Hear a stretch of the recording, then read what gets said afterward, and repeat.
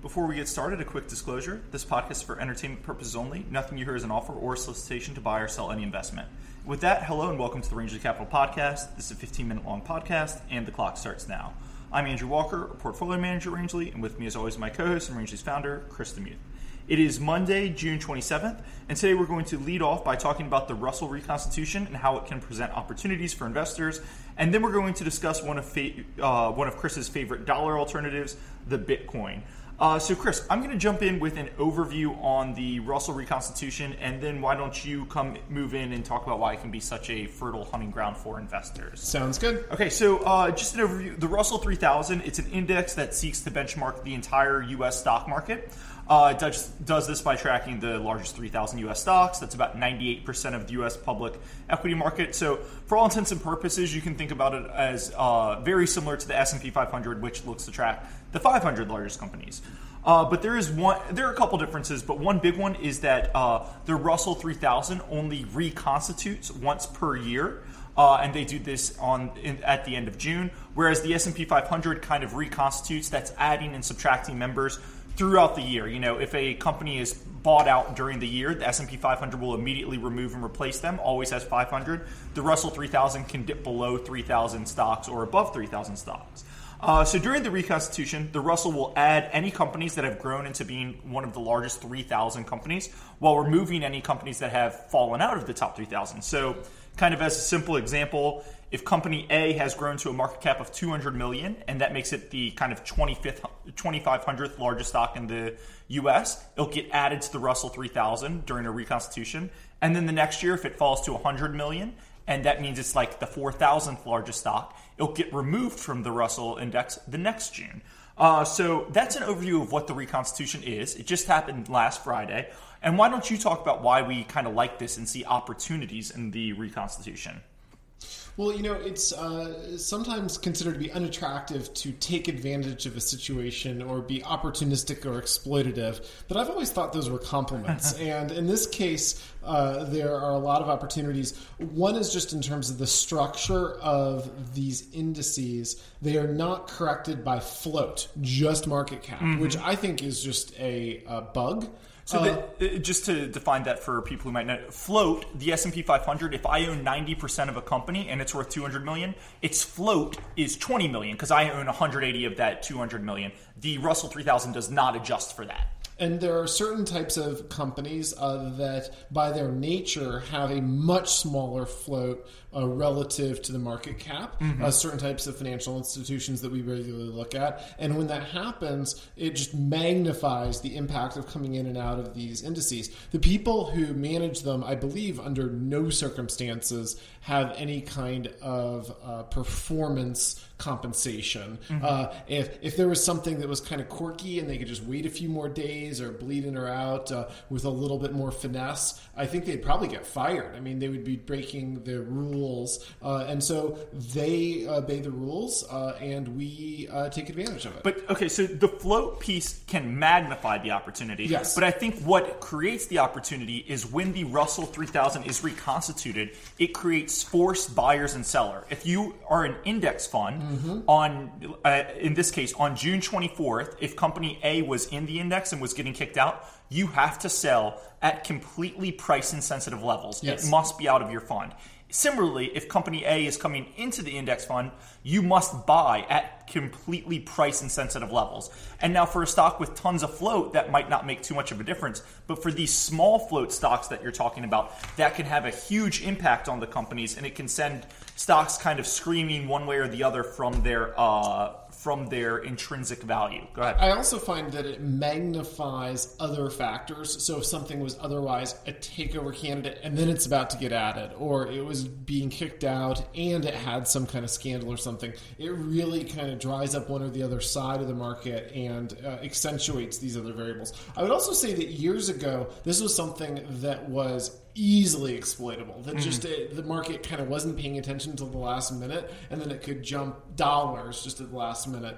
But arbitrage kills arbitrage, and these opportunities, we sadly are not the only profit seekers, and you have to be earlier and more careful, especially focusing on the ones that are the most marginal to the inclusion. So it takes more skill, risk earlier, and kind of hurts that last minute pop. It's still useful, but in a way different than it was years ago. Yeah, agreed. And I mean, I think years ago, no one was really paying attention. And now even in December, Chris is saying I was paying attention years ago.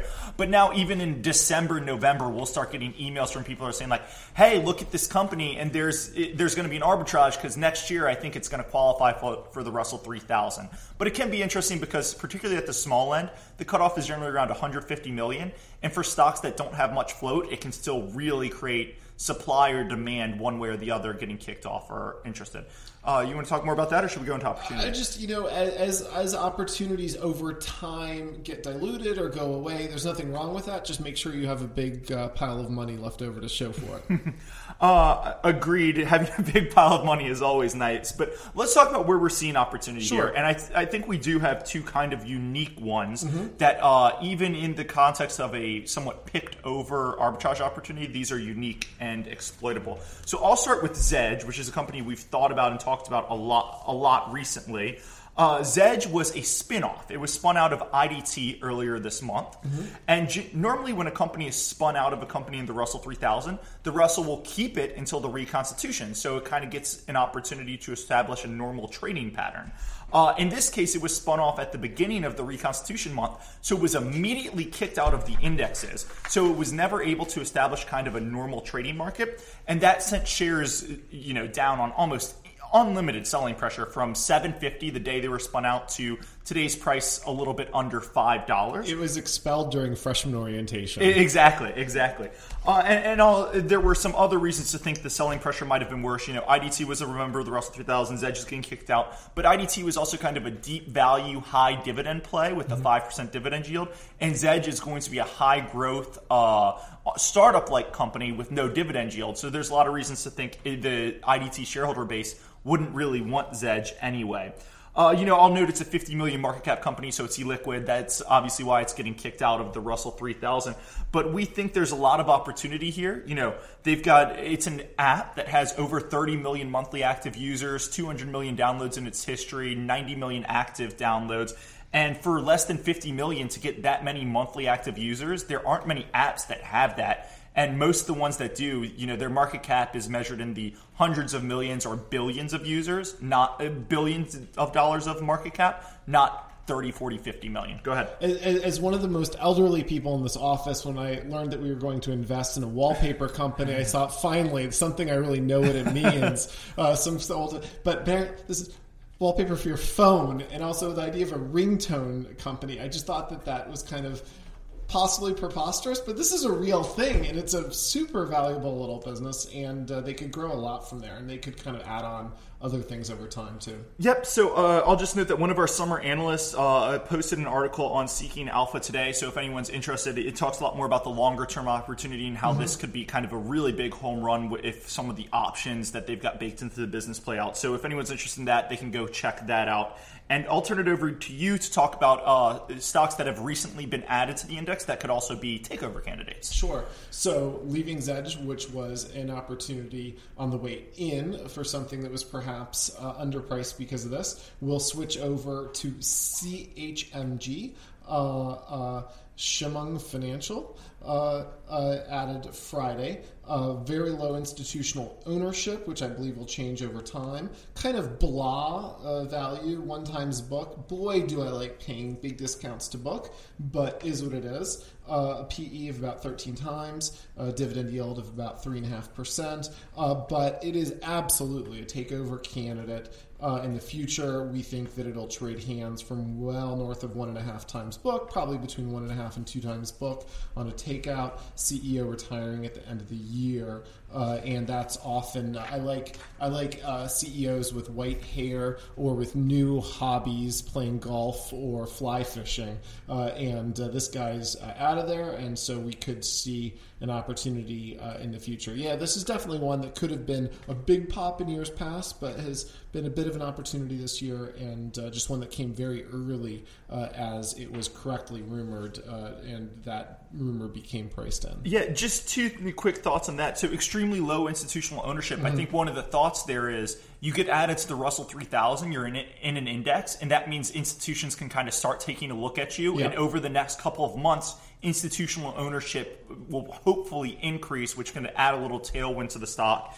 And on the CEO, the gray hair, it's such a great point, especially in insurance and banking, you can't do a deal without access to the other party's books to kind of look at all their loans, all their provisions and everything.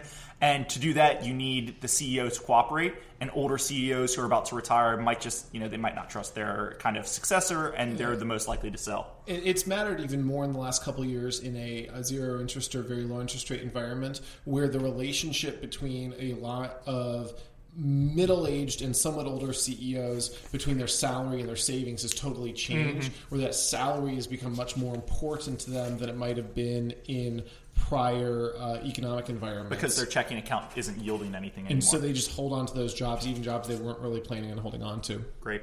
All right, so with all of that discussed, let's turn over to Bitcoin a bit. It's an area you've talked and written about a lot, and I'll just provide the background, and then you can hop in. The reason we're kind of thinking about it now, we talked about the Brexit on Friday. Markets have been in turmoil since then. The S&P is kind of down 6% in 2 days. And the resulting volatility has seen a jump in, gold's gone up 5%. But very interestingly, Bitcoin has served as one of those kind of flight to safety things as well. And it's been tracking the price of gold, and it's up about 5% over the past couple of days as well. So there's been a lot. You've spent a lot of time thinking, talking, writing about this, and why don't you take us through the investment thesis with Bitcoin as kind of a dollar alternative? Well, when describing people who invest in mutual conversions, I and my compatriots have been described as a bunch of nerds profiting from a loophole in tender documents. Investors in Bitcoins have been described as mainly a gimmick favored by geeks who want to revolutionize the world. I don't know why we go from nerds to geeks on Bitcoin, but it is a weird asset class. Certainly, you need to be very careful before getting cornered in a drinks party by somebody obsessing over Bitcoin, because it can be a long description. But in any event, it is something that I've invested in from the very beginning, I believe. And I think it's a reasonable allocation for at least some of somebody's cash. I'm a big believer in cash. I think average investors should probably have between 20 to 30% of their money in cash, and I think a 10% allocation or something like that in Bitcoin is sensible. So just doing the math there, 20 to 30% in cash, 10% in Bitcoin, 2 to 3% in Bitcoin is kind of what you're suggesting here. Absolutely right. And I think that if you look at it, it's similar to gold in that it's kind of inverse to confidence in government and central banks. As people have very high confidence, if and when anybody had high confidence in central bankers and government-backed fiat currency, there would be no particular reason for this. I think if you had a gold or a kind of transparent and sound currency, there would be no particular reason for this. It is convenient, has some advantages, but it's mostly a bet on skepticism and, of your own and others in central banking. And that's really the thing. I think the thing that appeals to so many people is even better than gold. Like the reason gold has such a store of value appeal in people's minds is A, they think, this is what was used in the 1500s as currency, but B, there's only a finite amount of gold on the planet. Yes. And with Bitcoin, there's only a finite amount of Bitcoin. Currently, it's growing, but you know how much Bitcoin will grow. And at some point, I think it's in a couple of years, that new Bitcoin production completely stops. So it's not something, it's when people really fear central banks are going to do kind of the helicopter money thing and destroy the value of the dollar, the pound, whatever the fiat currency is. That's when people really flock to gold and that's when people flock to gold, Bitcoin, and these things. Absolutely. Yeah. If you look at gold, it's very finite in terms of its existence on the Earth's crust. If you look at gold mining and production, I guess I'm not only a weird libertarian, but I'm a weirder environmentalist libertarian that would say if we had properly internalized cost of all the negative externalities of gold mining, there would be almost none going forward. And I guess I own some gold miners, so that's not a very self-seeking thing to say, but massively polluting and generally throws arsenic into the water and so forth. If you really forced mining to pay for that, you would have to hand in all the gold that you were getting. And the great thing about Bitcoin is, it's there. There's no production cost. Well, you have to run the computers to keep it, but there's not really a ton of production cost. You know exactly what it is, and there's no real cost to storage as well, right? Like gold, if you have more than a coin or two, you kind of have to hire the security guards insurance and lock it and so forth. You have kind of a negative carry of maybe about 1% a year, which can be substantial by the time you insurance and guards and so forth. Bitcoin almost environmentally. Debatable, but almost fairly clean environmentally. Yeah. It is Iceland's biggest energy user right now as the mining, but still clean, safe, and low-cost storage. And it's very transparent. You can do the math on supply. Yep, great. So I think that's kind of it on Bitcoin. We hit the rest of reconstitution. So I'm going to say that's all the time for today, if that's good with you. Okay. All right, so that's all the time for today. Before we hit our disclosures, just a quick reminder, if you like this podcast, please be sure to follow and rate us on iTunes, Stitcher, or Audio Boom. If you have any feedback for us, please feel free to email it to us at podcast@rangeleycapital.com. Disclosures, I am long Zedge. Chris, I think you're long CHMG, Zedge, and Bitcoin. Is that right? Correct. All right, perfect. Those are disclosures, and we will talk to you later this week.